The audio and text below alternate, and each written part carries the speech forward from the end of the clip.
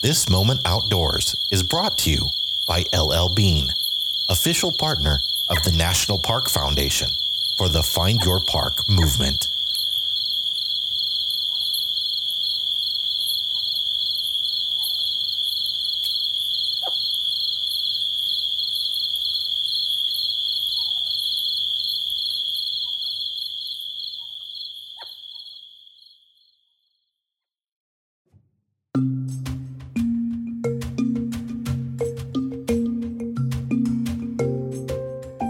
There's always a lot of talk from park lovers about what a national park should and shouldn't be.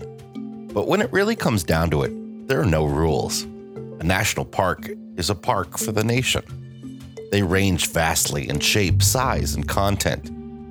One of our most unique National Park Service sites is one many have never heard of. I'm Jason Epperson, and today on America's National Parks, the vision of a DC socialite to develop and share a love of the arts with the community, set to the backdrop of nature.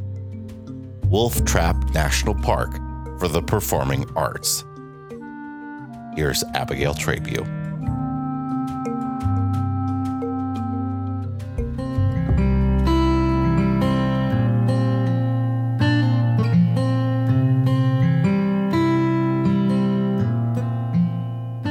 Catherine Filene Schaus, a philanthropist and avid lover of culture, music, the arts, and nature, was born on June 9, 1896 in Boston, Massachusetts, to Lincoln and Teresa Filene.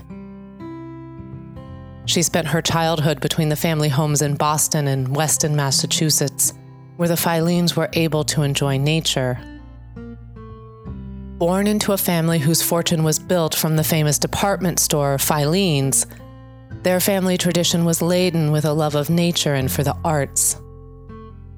Her father was the founder of the Boston Symphony, and her mother started the Boston Music School settlement for underprivileged children. Her parents' love of the arts was infectious and resonated with Catherine, helping shape her future vision for Wolf Trap.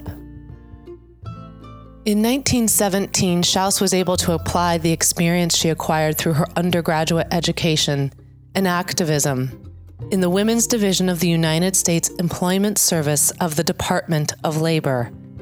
Schaus was hired as the assistant to the chief. 3 years later, she published her original work, Careers for Women, and in 1925 was the first woman to be appointed to the Democratic National Committee. In 1926, President Calvin Coolidge appointed her chair of the Federal Prison for Women. She was the first woman to occupy this position and immediately began to transform the system, establishing job training and rehabilitation programs.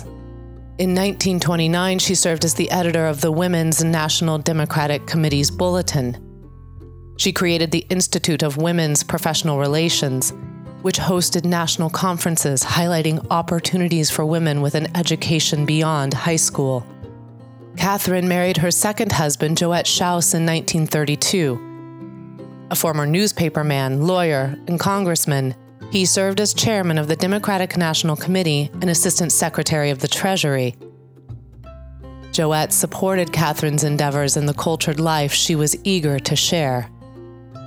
Schaus began acquiring farmland outside of Washington, D.C. in 1930 for use as a refuge from city life and a departure from the family's primary residence in historic Georgetown.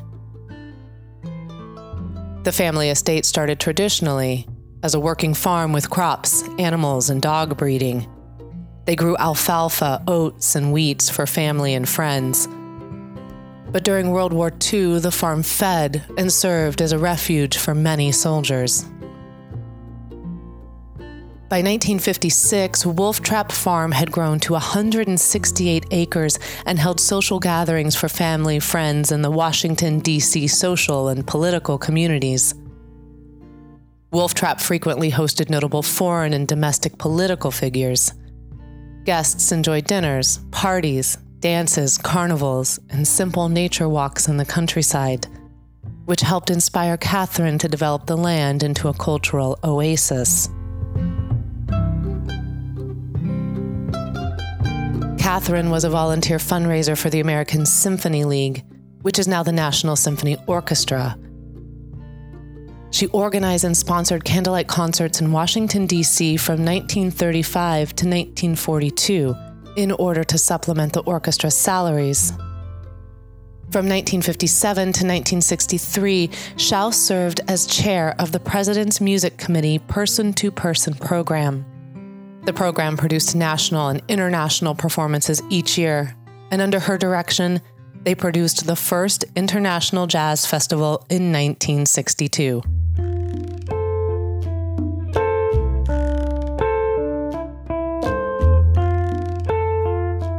At the age of 71, on October 15, 1966, Schaus donated nearly 100 acres of her personal farmland to the United States Department of the Interior, as well as the funds to build a large outdoor amphitheater. This land was donated with the express intent to develop the Wolf Trap National Park for the performing arts. Schaus's goal was to protect the land from encroaching roads and suburbs, as well as create a natural backdrop where the arts could be enjoyed in harmony with nature. Congress accepted the gift, and the groundbreaking ceremony took place in 1968. In the summer of 1971, 67 musical performers were chosen for training in music, dance, and acting, to culminate in a production in the newly conceived Filene Center, named after Schaus's parents. The inaugural season opening was delayed 1 month due to a fire that destroyed most of the recently constructed center. When the Filene Center was finally completed, the theater, constructed of Oregon red cedar, was a 10-story high facility equipped with a computerized lighting system and sophisticated sound equipment. On April 15, 1982, the Filene Center endured a devastating fire that required a complete reconstruction of the revered performing arts venue. Largely due to more generosity from Catherine Filene Schaus, it was rebuilt and reopened its doors in 1984, this time from Douglas fir with a yellow pine ceiling. It includes a smoke fire detection and suppression system, as well as fire-retardant wood, which all cost about $1.7 million. The new amphitheater was also built with state-of-the-art sound and lighting equipment. Accessibility was improved, and backstage space for performers and crew was expanded. The venue boasts a seating capacity of 7,000, including about 3,800 in-house seats and 3,200 lawn seats. And it continues to host hundreds of thousands of guests each year. Just prior to the fire, Schaus donated another venue to house smaller acts, which is owned and managed by the nonprofit Wolf Trap Foundation. She had 2 18th century barns from New York brought to Virginia and rebuilt in a manner that kept their rustic charm, but offered superb acoustics and amenities. Together, the two structures now make up the Barns at Wolf Trap, which presents more than 80 performances each year from fall through spring. Schaus had a soft spot in her heart for children. The Children's Theater in the Woods was established as an opportunity for children to be immersed in the natural, artistic environment. During Schaus's life, Wolf Trap was enjoyed by countless people from many nations and backgrounds. She often brought disabled and disadvantaged children from the nation's capital to Wolf Trap to enjoy the scenery, change of environment, and to give them hayrides. Catherine Filene Schaus's great contribution and legacy live on through the gift of Wolf Trap.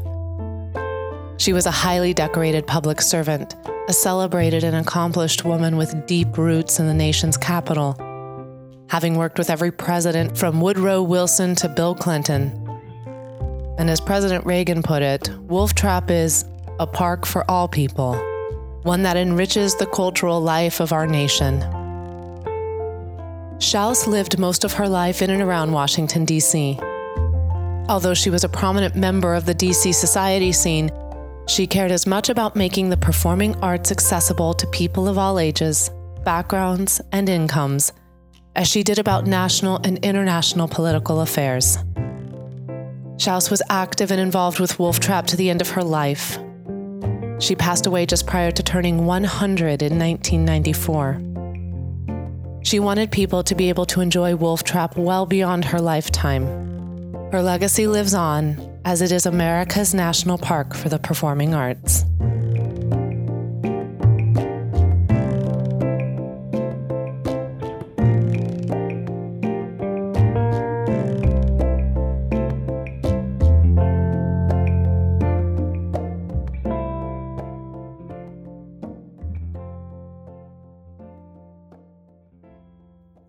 Wolf Trap National Park for the Performing Arts is the first and only national park of its kind. It's operated as a public-private partnership between the National Park Service, which maintains the grounds and facilities, and the nonprofit Wolf Trap Foundation. The foundation oversees the artistic, education, and administrative programs, including artist contracts. You can visit the 7,028-seat semi-outdoor theater to see anything from unique cultural acts to some of the biggest touring stars of today. Or you can opt for a backstage tour. There are also 2 overlapping trails in the park that provide opportunities for visitors to hike and birdwatch. Families can visit the Children's Theater in the Woods, with 70 performances from late June through early August. Family-friendly shows start at 10:30 in the morning on Tuesdays through Saturdays. Amidst 117 rolling wooded acres and nestled in a shady grove, the stage is set for lively adventures in music, dance, storytelling, puppetry, and theater. Performances are recommended for children between kindergarten and 6th grade and are accompanied each day with a variety of kid-friendly activities.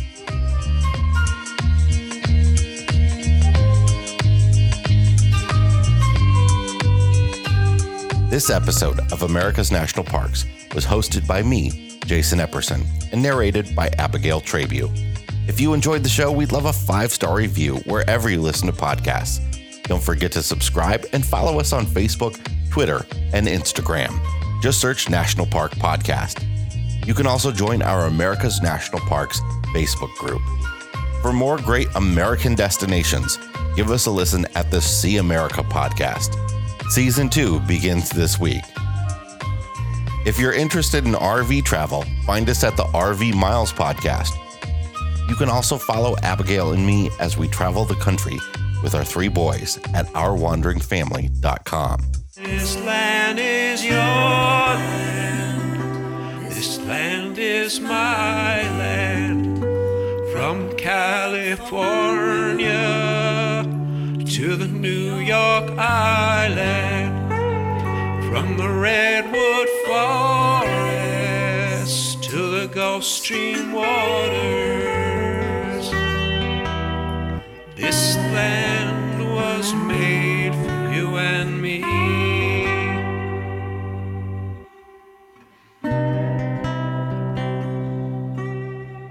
Today's show was sponsored by LL Bean.